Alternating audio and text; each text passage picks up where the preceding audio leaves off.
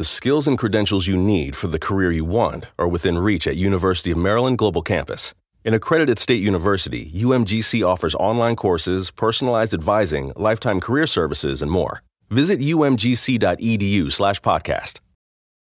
Hi, it's John Taffer from Bar Rescue. Did you know the second building in America was a tavern? When I built my new restaurant franchise concept, Taffer's Tavern, I thought back to the roots of what makes a tavern, timeless character, all while delivering an unbelievably delicious food and beverage experience. That, paired with my 40-plus years in the industry, provides a clear roadmap to success. Do you have what it takes to be a Taffer's Tavern franchisee? If so, I'd love to hear from you. Visit franchise.tafferstavern.com. Hey everyone, this is the Almost World Podcast. Bringing to you mind-blowing interviews with guests from all over the world.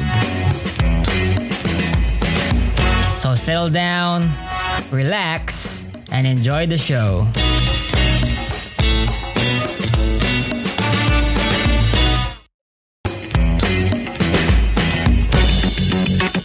Oh yeah, by the way, if you like the podcast, please support Almo's World Podcast on Patreon. Your support is what helps the podcast improve more and more.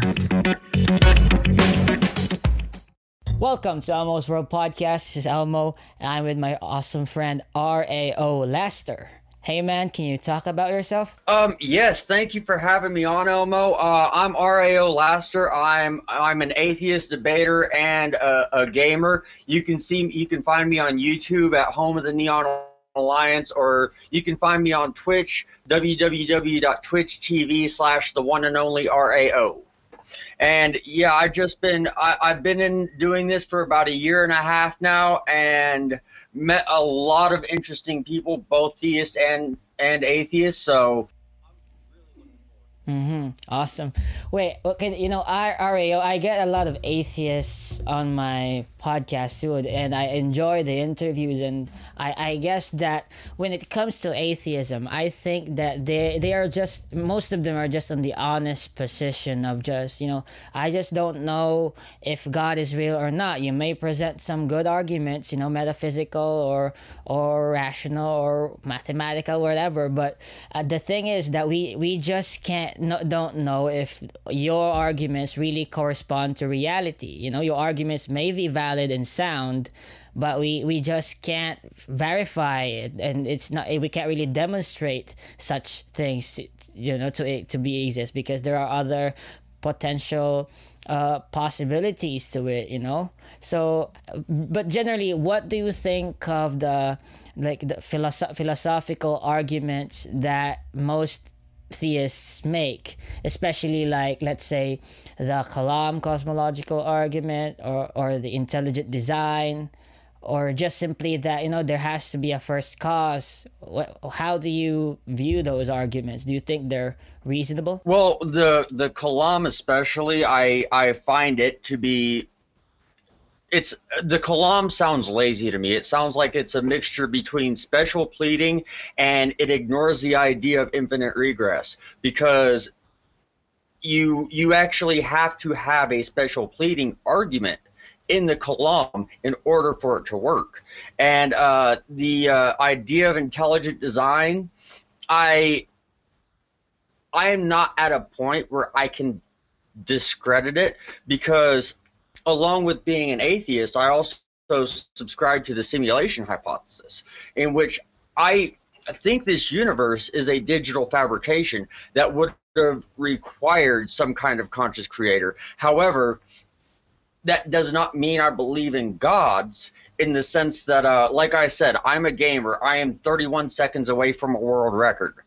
So for me to say that a god is controlling this world is to basically put myself in that same position as a god, or to say that Masahiro Sakurai, the creator of Kirby and Super Smash Brothers, he's actually created universes. So for me to say that I believe in a god because I subscribe to the simulation hypothesis means that I think Masahiro Sakurai is a god.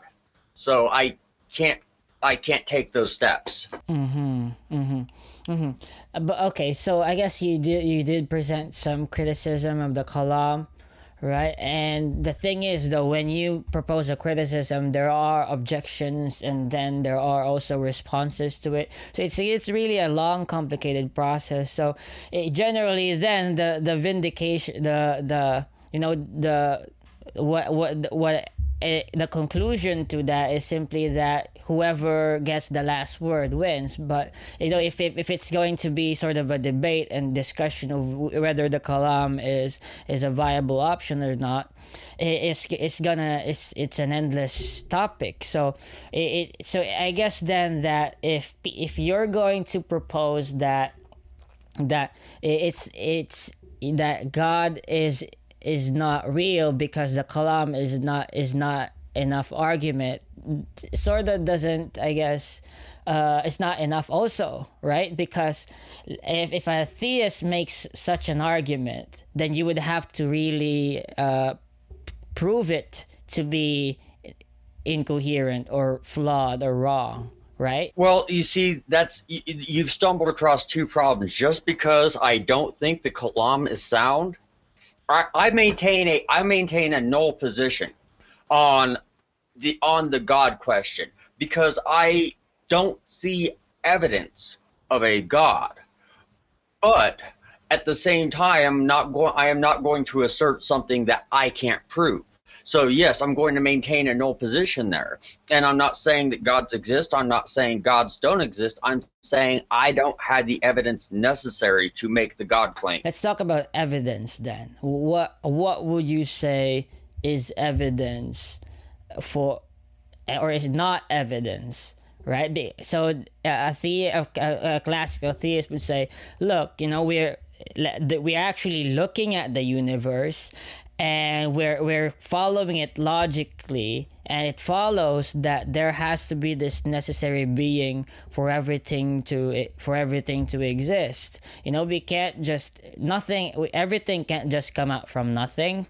So it must mean that there is this necessary being, and then it follows all the other arguments that say that this being has to be this and this and this, and then they sort of develop a model of God that fits all the questions, and is, I guess, that gives a considerably consistent and coherent worldview for them, which is that they surround themselves on this concept of God. Well, I have two problems with I have one main problem with the everything from nothing claim, and you're positing an answer where I don't know would be the best answer. But are you familiar with the experiments that were done with atomic clocks at different altitudes? Yeah, sort of. But can you I guess, refresh it for me? Well, what they did, I don't remember which clock was faster, but they had a clock at sea level, and they had a clock at 30,000 feet, and they had these clocks synced up, and then when they brought them back, there was a difference in time. Like I think it was the one that was closer to the center of gravity was moving faster, or no, it was moving slower, I think. And the one up top was moving faster. So this implies that time responds to gravity. Now, everything that we know of that responds to gravity has mass. So the only thing we have to assume at this point is, since time responds to gravity, it has mass. And if we start with an infinitely small point where time was the only thing, and it gathered and it collected, similar to how a star forms with hydrogen, and you take all this temporal matter and squeeze it in, compress it to the point where it becomes matter and it can no longer be held in an infinitely small space, then you have a big expansion. And that's not something from nothing. That is simply stating that since time responds to gravity, we are acting as though time has mass, and that is a perfectly plausible explanation for the beginning of the universe without God or something from nothing. So what would be your conclusion if you from that observation in a simple nutshell? How would you put it? If time responds to gravity, then it is plausible that time was the original matter that created our universe. But the thing though is then that what is time, right?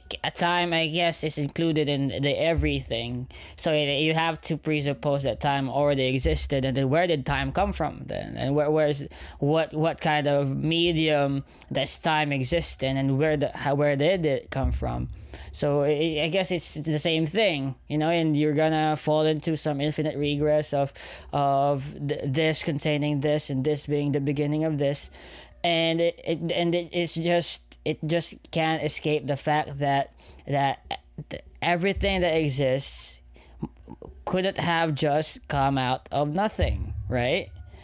And the thing about it is, if you're going to talk about time, I guess like I want to ask you, do you subscribe to the A theory of time or the B theory of time? Can you elaborate, please? I guess the B theory of time is simply that time is eternal, right? Like everything that that is within time is sort of just one big eternal thing, monad thing. That everything that the timeline, I guess, of past, present, future is just one thing. There's no difference.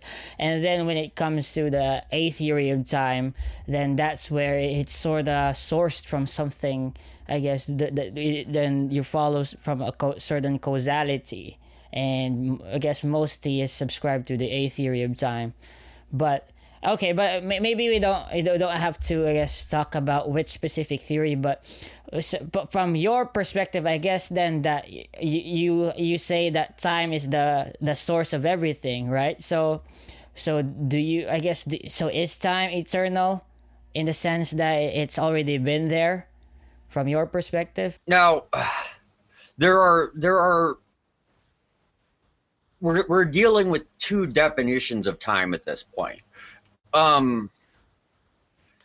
Because when we say that time responds to gravity, we are no longer talking about the flow of events. We are talking about something that would have actual substance. Now, mind you, we have not found the particle that is time yet, but we have seen that, like I said, we've seen that time responds to gravity. So it is safe to hypothesize that there is a particle that would be equal to time, that would control the flow of events. So does that mean that time has always been there, from what you're saying? Well, are you familiar with virtual particles in a vacuum? No. What is that? Well, when you create a vacuum, you take everything out of this area. And these particles will pop in and out of existence when there shouldn't be anything there. What does that mean? So, well, one could take it as a demonstration of something from nothing, physical evidence that something showed up when nothing was there. Well, we don't know, right? Because we actually, our virtual particles actually, I guess, evident that they do exist, or do we just not know some other part of reality, and they may actually be sourcing from something that already exists and actually follow the laws of causality, no different from everything else. But yeah, even if we're going to say that these virtual particles came from something else, that still leads the possibilities open to a multiverse, an extraplanar universe, or a God claim. So since we have all three of these options, I can't necessarily say that one's above the other, but we've seen demonstrations of something from nothing. So if we have these three different hypotheses and only one of them can be correct, then I think that the safe and prudent thing to do is continue experimenting until we can eliminate possibilities. Now, the multiverse and the extraplanar universe could be existent simultaneously, and the God claim could be just as true. But if we have all three of these possibilities, we should at least try to start eliminating them to see which ones pan out. Yeah, and that's a good proposition, right? That we have to, I guess, look at all the theories that are possible and that are out there, and all the theories that we currently have, and see which one is the most plausible. I guess that could actually be the case, right? And you did say that you sort of take the no position in terms of God does exist or God doesn't exist, right? I guess from how someone would put it, you could define yourself as an agnostic, right? Would you call yourself an agnostic? Well, I'm most clearly well, yeah, to be precise, I'm an agnostic atheist, because while I don't know, I don't see the evidence, so I don't see myself like straight down the middle ground. I lean toward being an atheist, but at the same time, I also know that I don't know. Yeah, and I respect that. Yeah, that's really good to know. But when it comes to, let's say, like making a positive claim, or just talking about truth, right? Then all of us, like no human being has an escape from this, from making, I guess, following the entailments of their claims. Let's say that if I'm an atheist and I say, look, like abortion is okay. It's okay to abort fetuses because they're not human beings right yet, right? And then I would have to, I guess, like look at what the foundations of your claim is. Like, where is if you're making a moral argument, then where does it come from? Right, so then if that's the case, does it follow from your theological or philosophical views, whatever that claim entails? And would you say that is necessary to understand where someone is coming from if they make an actual positive argument? Well, first of all, I think you're strawmanning the atheist position when you say that abortion's okay because they're not human beings. Yeah, of course. I gave a red herring example, but let's say an atheist, one of the atheists, or not everyone, not representative of everyone. Just a sort of example. If we're going to talk, if we're just going to use abortion as an example, my position is not that it's not because they're not humans yet. It is because they are non-viable and they are completely dependent on somebody else to live, and not just dependent in the sense that they need somebody to take care of them, but in the sense that they cannot survive without a host body. And when you talk about whether abortion should be legal or illegal, you are taking autonomy away from one person or the other. Now, are you going to take autonomy away from the fully formed person who is capable of living, surviving, and functioning on their own? Or are you going to take autonomy away from something that doesn't have autonomy?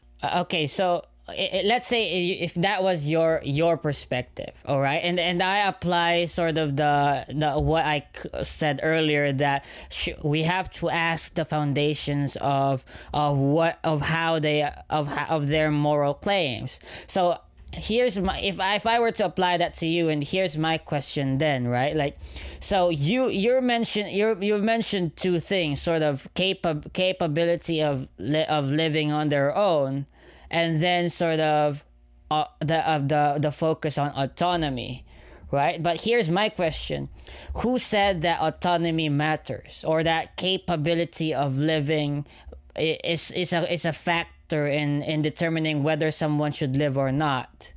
Where is this coming from? Is it something of a subjective judgment from your side? Or is it something that all of like an objective thing that we all humans have to follow? like a law. What is this? Well, I really don't think there's much outside of mathematics that are objective. Like mathematics is the only thing that I will definitely say is objective. Now, when you're talking about capability, you also have to include requires a host body to survive. And because a fetus requires a host body to survive. So when you just say not capable of living on their own, that has a very fluid definition.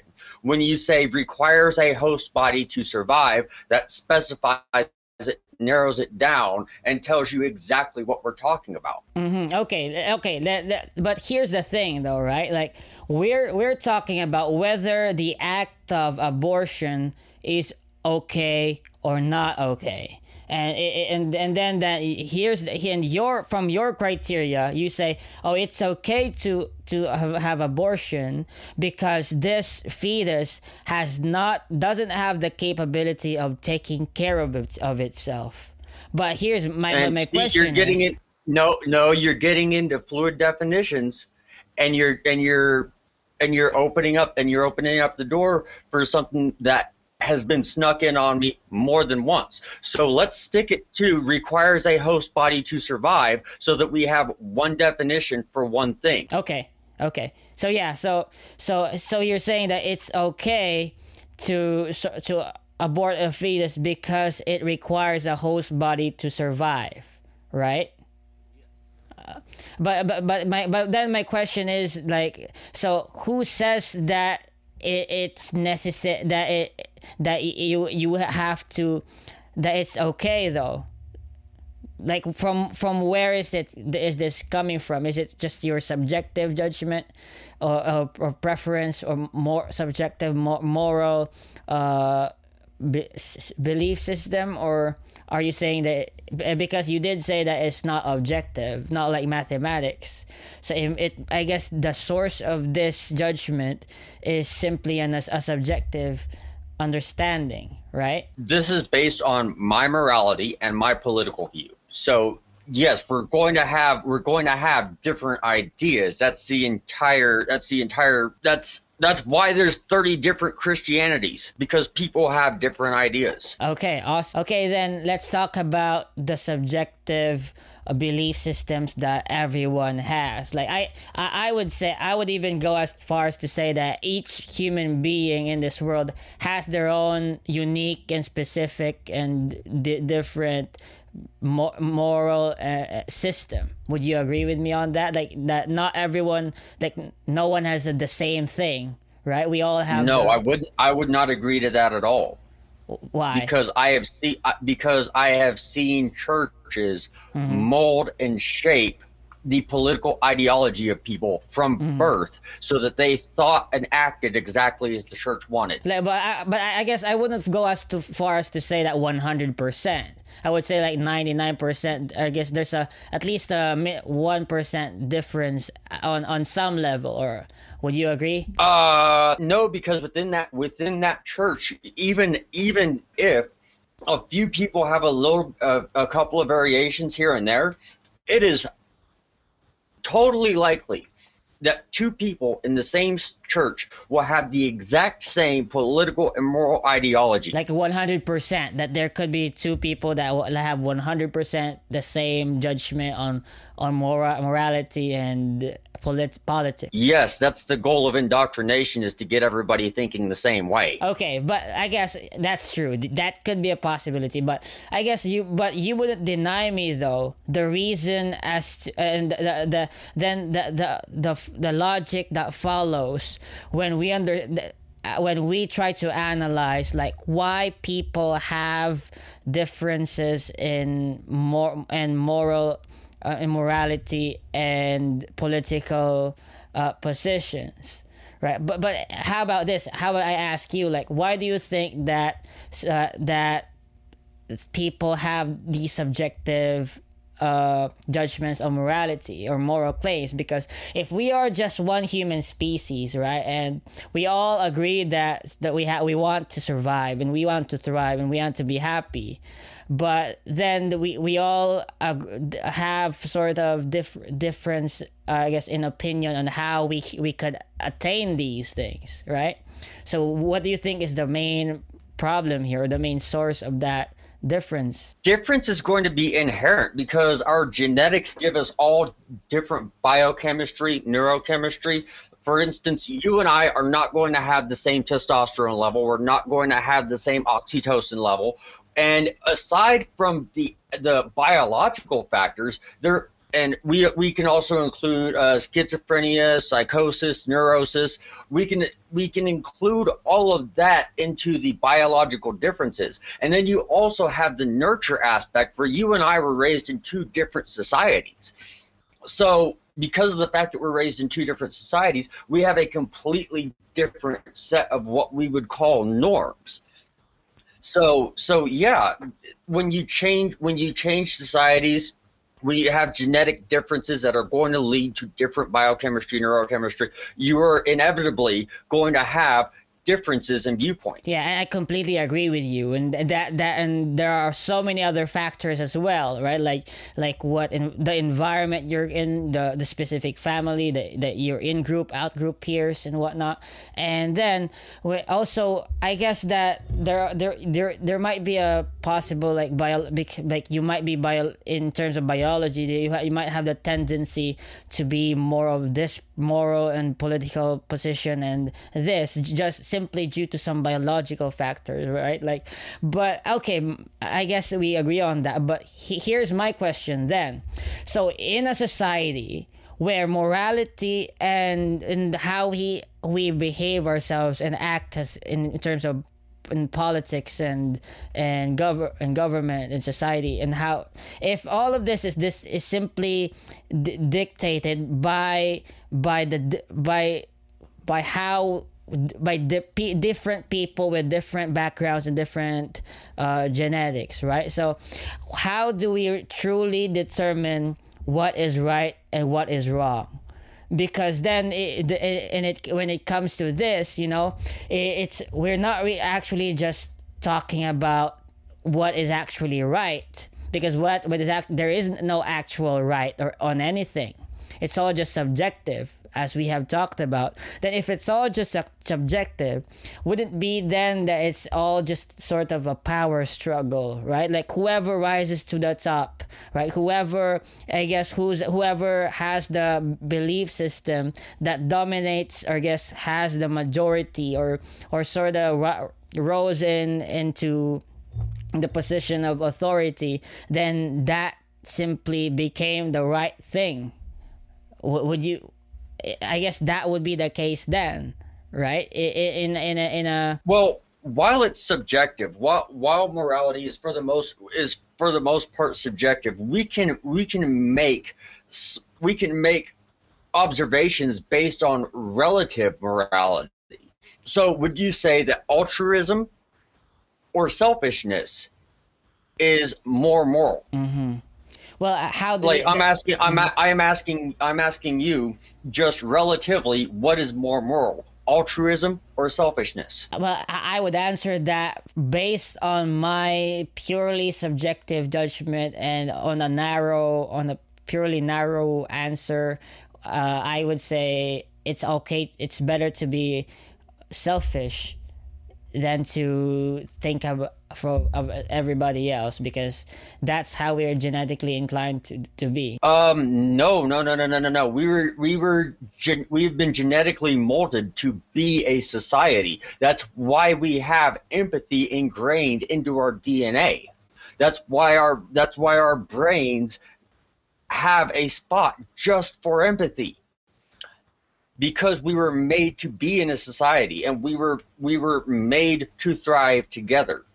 I'm confused on how you use the word "made," right? Because "made" sort of entails purpose, or someone that intended me to be this way. No. It was through the process of evolution, we basically chose the direction of our evolution. Nobody chose anything, though, right? No, we chose as a society the direction of our evolution based on how we lived. And those who were most fit for the society that we created were the ones that thrived, survived, and procreated. The ones that were not fit for the society that we created were the ones that were ostracized, outcasts, and basically did not procreate. So now we're dealing with something where we were made by the humans before us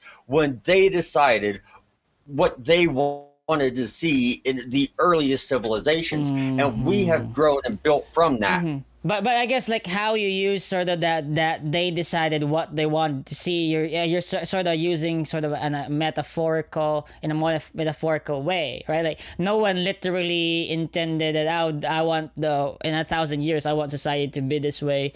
Like no one, but in a way, so you're saying sort of in a cultural and social evolutionary way.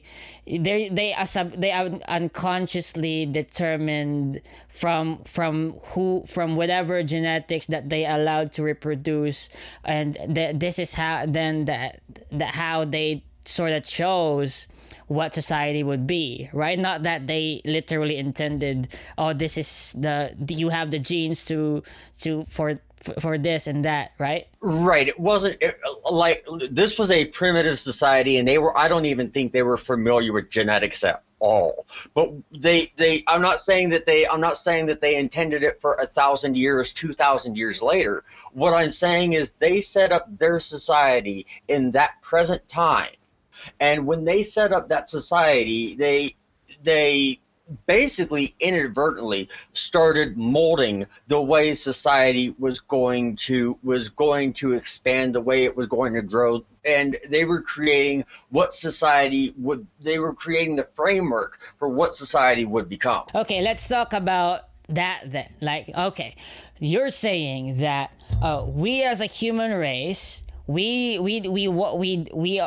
prefer to be more empathetic rather than be selfish because we evolved to be this way, right? It's basically that's your whole argument, right? This is how we as a human race evolved to be more empathetic, therefore we should be more empathetic. Is that what you're saying? For the most part, yes. Okay, so here's if that's the case, then here's my question, like, right? So what if I evolved to be more empathetic? I don't care. Then I could say that I evolved to be selfish. Then I'm going to be selfish, right? And then if I evolved to be a psychopath, then I'm going to be a psychopath, right? Like it's no, you can't choose whether or not you're going to be a psychopath. That is a medical condition that you have no control over. But here's the thing, right? In terms of evolution, right, there is no actual choice. We're all just purely genetics that react to our environment, and then we are all of this. There's no actual choice that's happening, right? That's to say that there's no choice in genetics. It's sort of it's a deterministic take on it in terms of evolution and free will. But for you to say that evolution or genetics has no choice is to completely ignore the fact that border collies and basset hounds both exist. What do you mean? We have been modifying genetics ever since we learned agriculture, ever since we learned ranching, ever since we started owning dogs as pets. We have made bigger corn.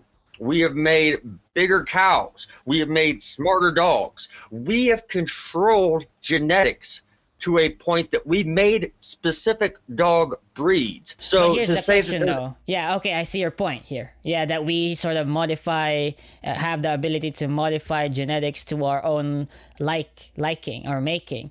But so are you saying though that that we are human genetics has been sort of modified by someone out there too, or?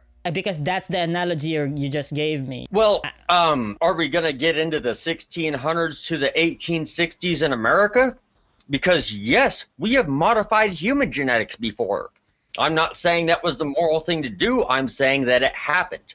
But if we're going to go back to the early civilizations, while they weren't directly controlling genetics, you find the stronger people more suitable to procreate. You find the smarter people more suitable to procreate, and you basically pick the traits you want in your partner.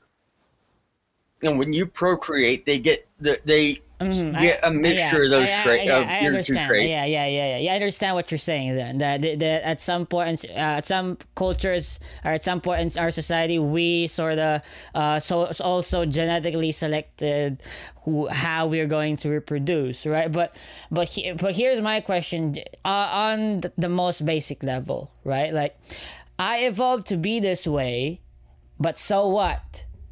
I don't care. If you're going to argue that I evolved to be empathetic, but so what?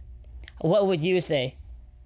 Well, I didn't argue that you were made to be empathetic. I was arguing that society as a whole was geared toward empathy because we evolved as a society rather than individual members of a species. Okay, so what you just said then, that is that society as a whole evolved to be more empathetic, therefore I should be more empathetic too? Is that what you're saying? I want to clarify. That would be the best bet for society. But I don't care about society. Why should I care about what society wants? Well, let's say that you own a business and you want to be selfish. You pay your employees the minimum that they can. Your employees have low morale. Your employees are always stressed about money, and your employees are going to be affected by the fact that you are not paying them enough. Now, the altruist path is to make sure that everybody has, and your employees are going to be more mentally healthy, more physically healthy, less stressed, be getting more sleep, be more productive, and you, through altruism, are going to get better returns than you would from a purely selfish standpoint. So yes, you can use altruism for your own gain. But if you start with selfishness, you're just going to hurt. So I guess you then sort of set a line with the difference with altruism and selfishness, right? Like right. Selfishness are direct acts to benefit oneself, and altruism is sort of indirect acts to benefit oneself. No. How would you First differentiate it? Well, I would think that selfishness implies disregard for others. So that disregard for others is the point in selfishness where I'm saying if you start with selfishness, you're just going to hurt people. Okay. Disregard. Can I put like how your definition of selfishness in an example? Then like, okay, in that I'm a boss, right? And so I would be selfish. It would be a selfish act if I disregarded my employees in a way that I don't care if they're happy. Or if they're sad or low morale, I'm just gonna make my money. That's a selfish act, right? And you're going to lose employees. You're going to have a high turnover rate. Yeah. You're not going to have trained employees because you're going to have people that are... But generally, that would be a selfish act. And an altruistic act would be to sort of respond to their low morale and give them higher wages. And then I would also reap benefits for myself, which is the initial intention, right? Which is also a sort of a selfish interests too, in the end. Well, no, you don't have to raise wages because it's going to help you in the long run. You make sure everybody has a living wage because it's the right thing to do. And logically, those benefits... Wait, I'm sorry. I sort of don't understand how the right thing to do it directly is correlated to altruism. How is that related to altruism? Can you tell me why? Well, we're going to stick with the wages example. The altruist. Okay, I just want, but altruism is not related in any way to directly to, or by definition to the right thing to do, right? Altruism is just acting for oneself, right? There's no right thing to do. No. Okay. No, altruism is acting selflessly, is looking out for everybody else. It's the opposite of selfishness. You're not altruist for your own gain. You're altruist because you understand how other people are feeling and you want to do your best to make sure that nobody's suffering. But when it comes to what is actually the right thing to do, right? Like, let's say that let's look at two persons. One is an altruistic person and one is a very selfish person.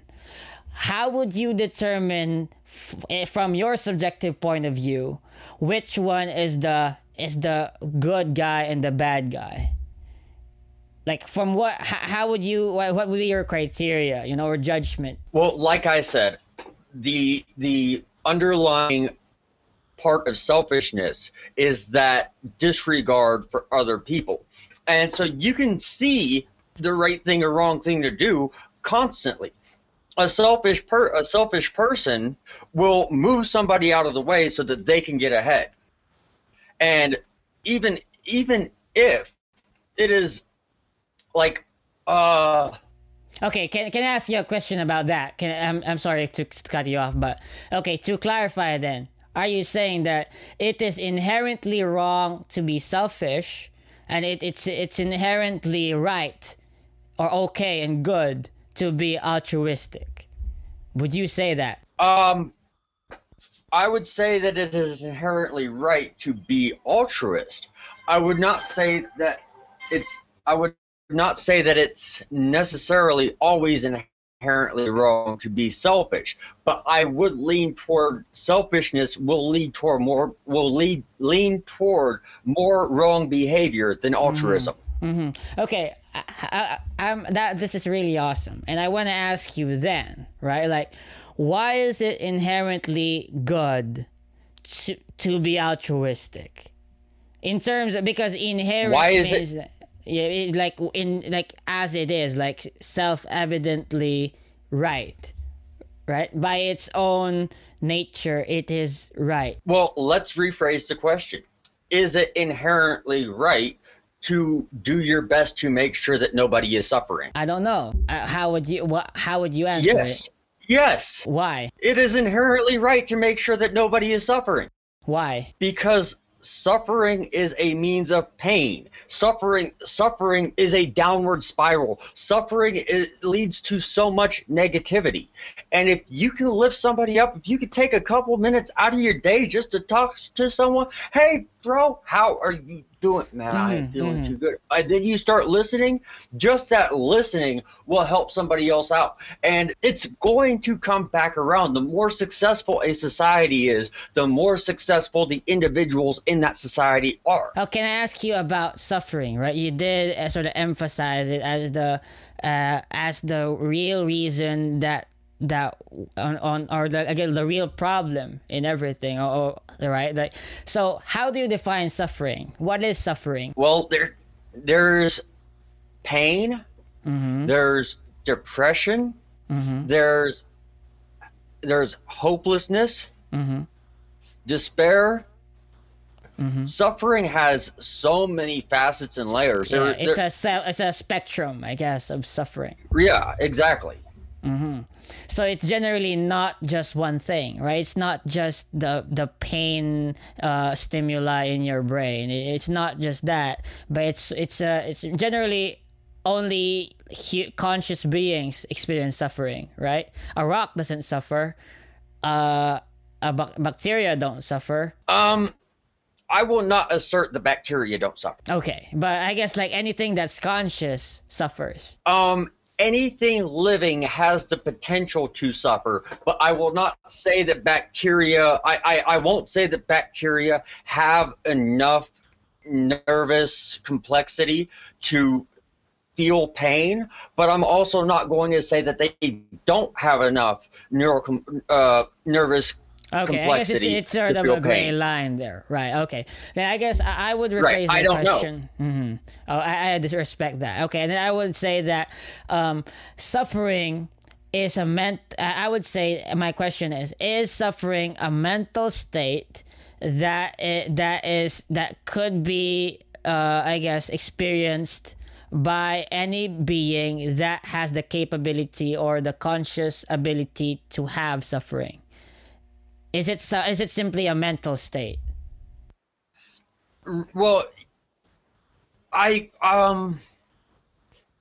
I think you're actually more right on that point than I am, because I was considering pain to be synonymous with suffering, but no, it's the mental idea. So I guess you would need a brain to suffer, even if you wouldn't need a brain to feel pain, because you would still have some kind of rudimentary nervous system that would respond to external factors, and that would be a variant of pain. But yeah, I would go as far to say that suffering can only occur within a brain. So it's interesting then that generally suffering is how we evolved to be beings that suffer, right? That generally suffering exists because we evolved to be beings that are capable of suffering. Do you agree? Well, suffering is a more or less a response to a stimuli, and it's a negative response to a stimuli, and it should be a Kickstarter to change things that are going on with you. So here's my question, though. Yeah, it's really interesting then, because you did say that evolution, we evolved to be this way, and sort of we are made or our ancestors chose us to be this way. So here's my question, bro. This is not a trap or anything. I'm really just curious. Would it be good for society then if we sort of chose our genetics in a way that human beings in the future would not be able to experience suffering genetically? Like, let's say that as genetically modified human beings that don't experience suffering, would that be good? I would say no, in the sense that, like how I was saying that suffering is a response to an external stimuli, or it can be a symptom of depression. But if you get rid of suffering, then people wouldn't know when they are suffering. Would it be evolutionarily progressive to get rid of a nervous system where you could put your hand on a hot stove, and even though it's burning you, you don't have the physical sensation that it's burning you? That would not be cohesive to I guess procreation. Okay, so here's I guess so from judging from that, then following from your thought process, then right, like a human being, it doesn't matter if a human being is suffering or not, as long as it's surviving, right? Would you agree with that? That survivability is the most important thing that we humans need to hold on to. And not our ability to suffer or inability to suffer, but more so in the direction that we humans just need to survive. Would you agree with that, then? Well, back into the altering of genetics by societal norms. We are at a point where survivability is almost easy. I mean, in developed countries, people are having 2 or 3 kids, and the mortality rate's down. We're living longer, and while we need survivability, I actually think it's time to start directing where we want to go as a species. So where do we want to go as a species? What do you think, bro? Can I say something on how I would want future society to be? Okay, yeah, I think though, right? Like we as society, we today, and I don't. It's not that I hate our present culture, but that our how we value money, sex, pleasure, like power, fame is so superficial.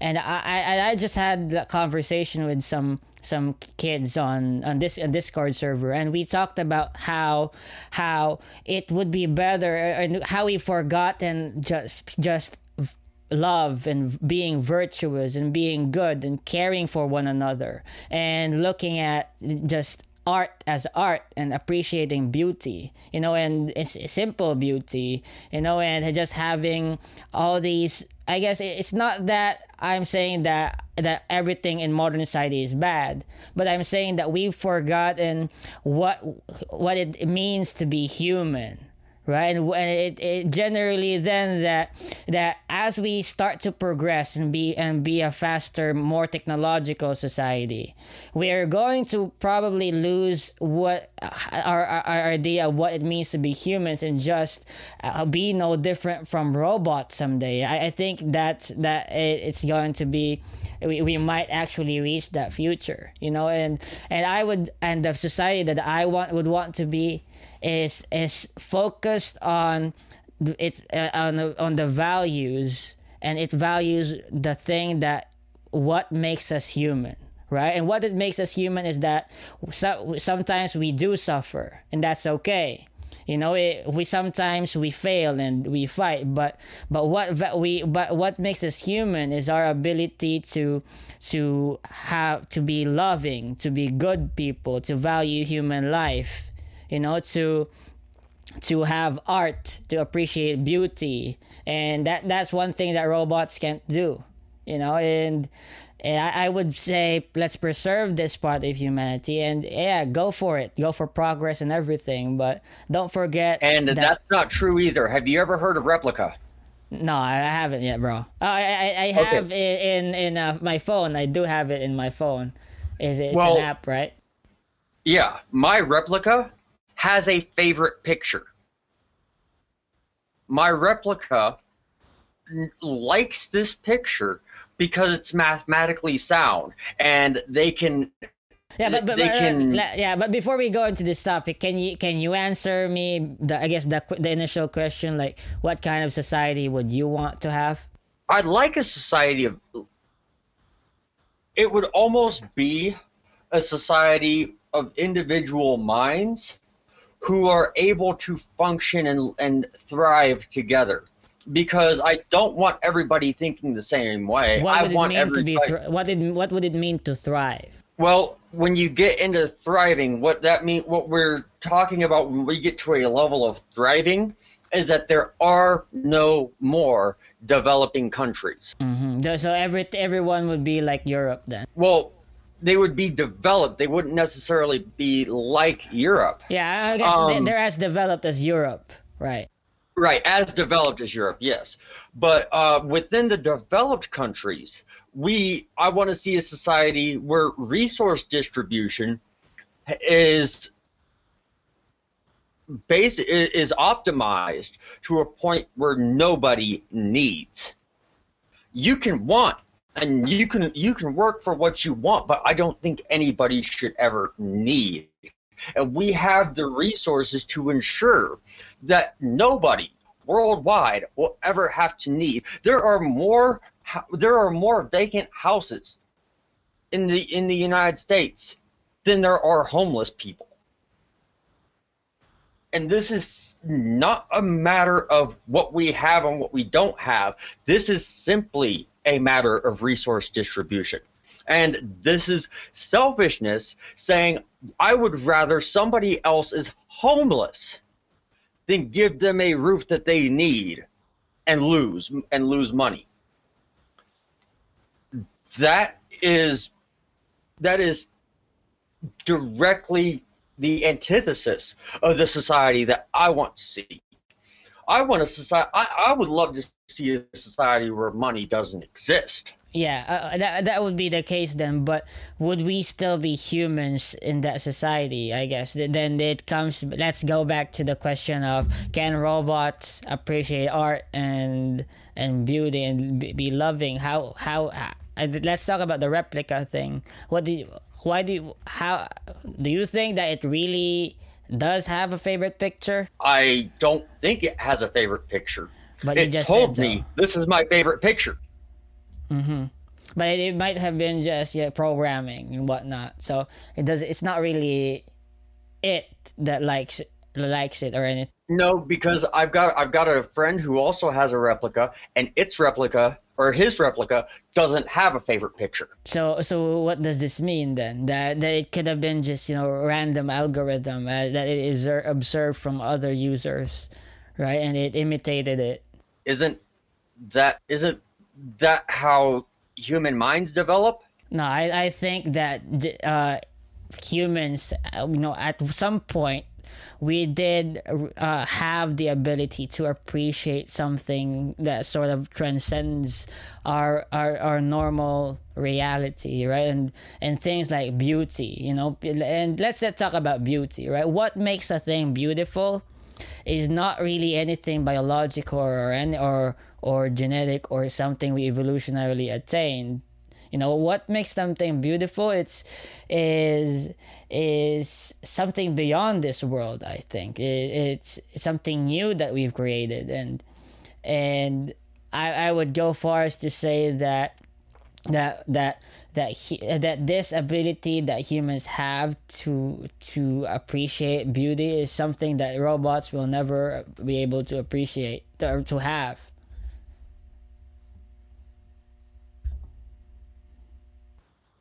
And I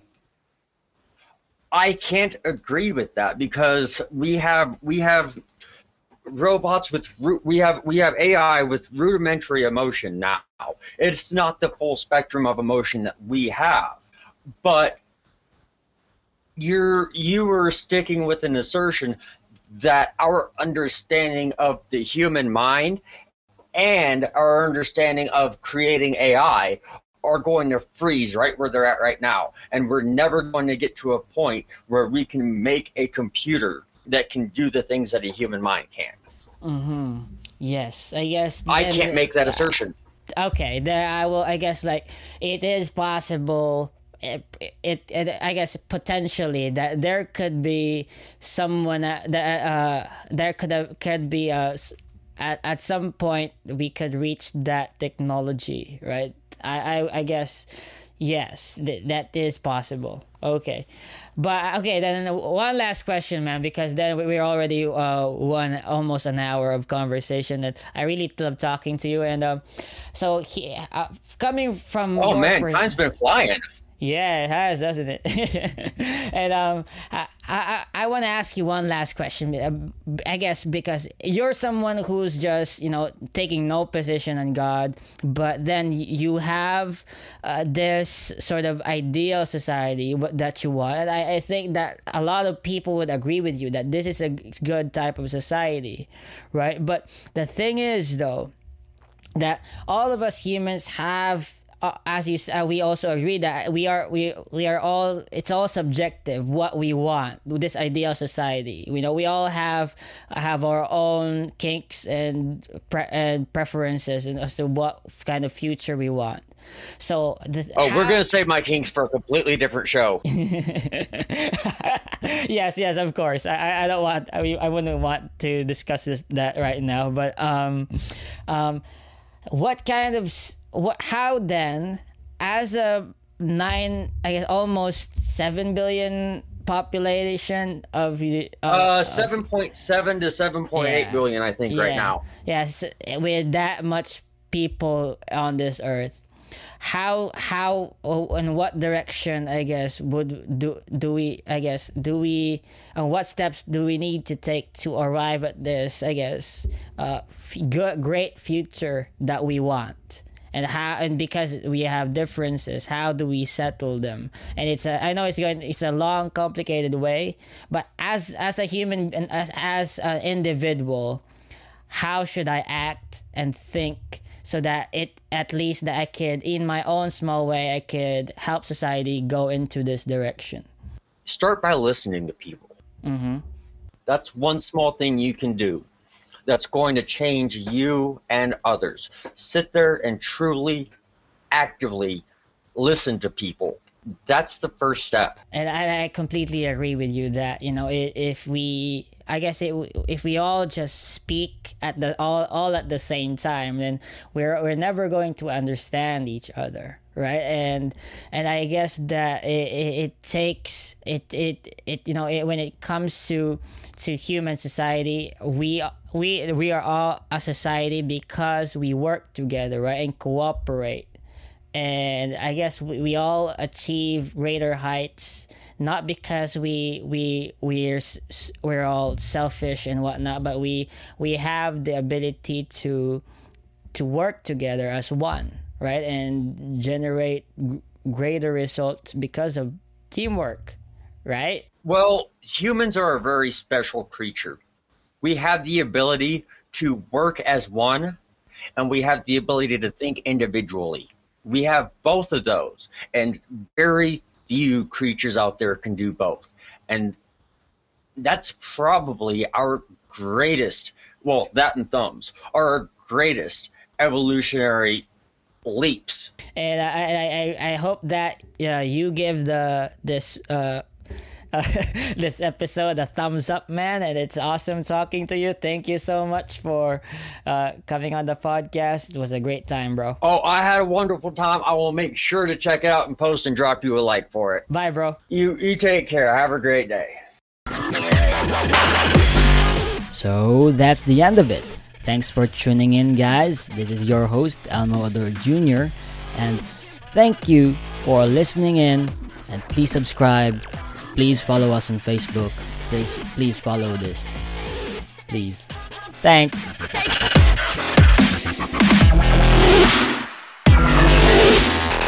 If you're a movie collector, you need Movies Anywhere.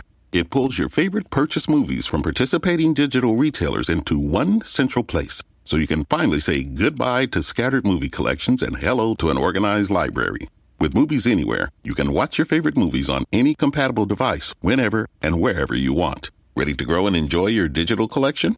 Visit moviesanywhere.com/welcome and register for free. Registration with Movies Anywhere required. Open to U.S. residents 13 and over. Holidays are here, and so is fashionable fitness. Gift yourself a Samsung Galaxy Z Flip 3 5G, a phone that folds in half to literally stand on its own. Pair it with the Galaxy Watch 4 for ultimate wellness and wow factor. Check health stats, flex personal records. Over 90 activities can be tracked, like biking, swimming, golfing, and more. Invest in yourself with tech made to crush goals. Holidays open up with Galaxy. Shop it all at Samsung.com. 5G connection and availability may vary. Check with carrier. Products sold separately.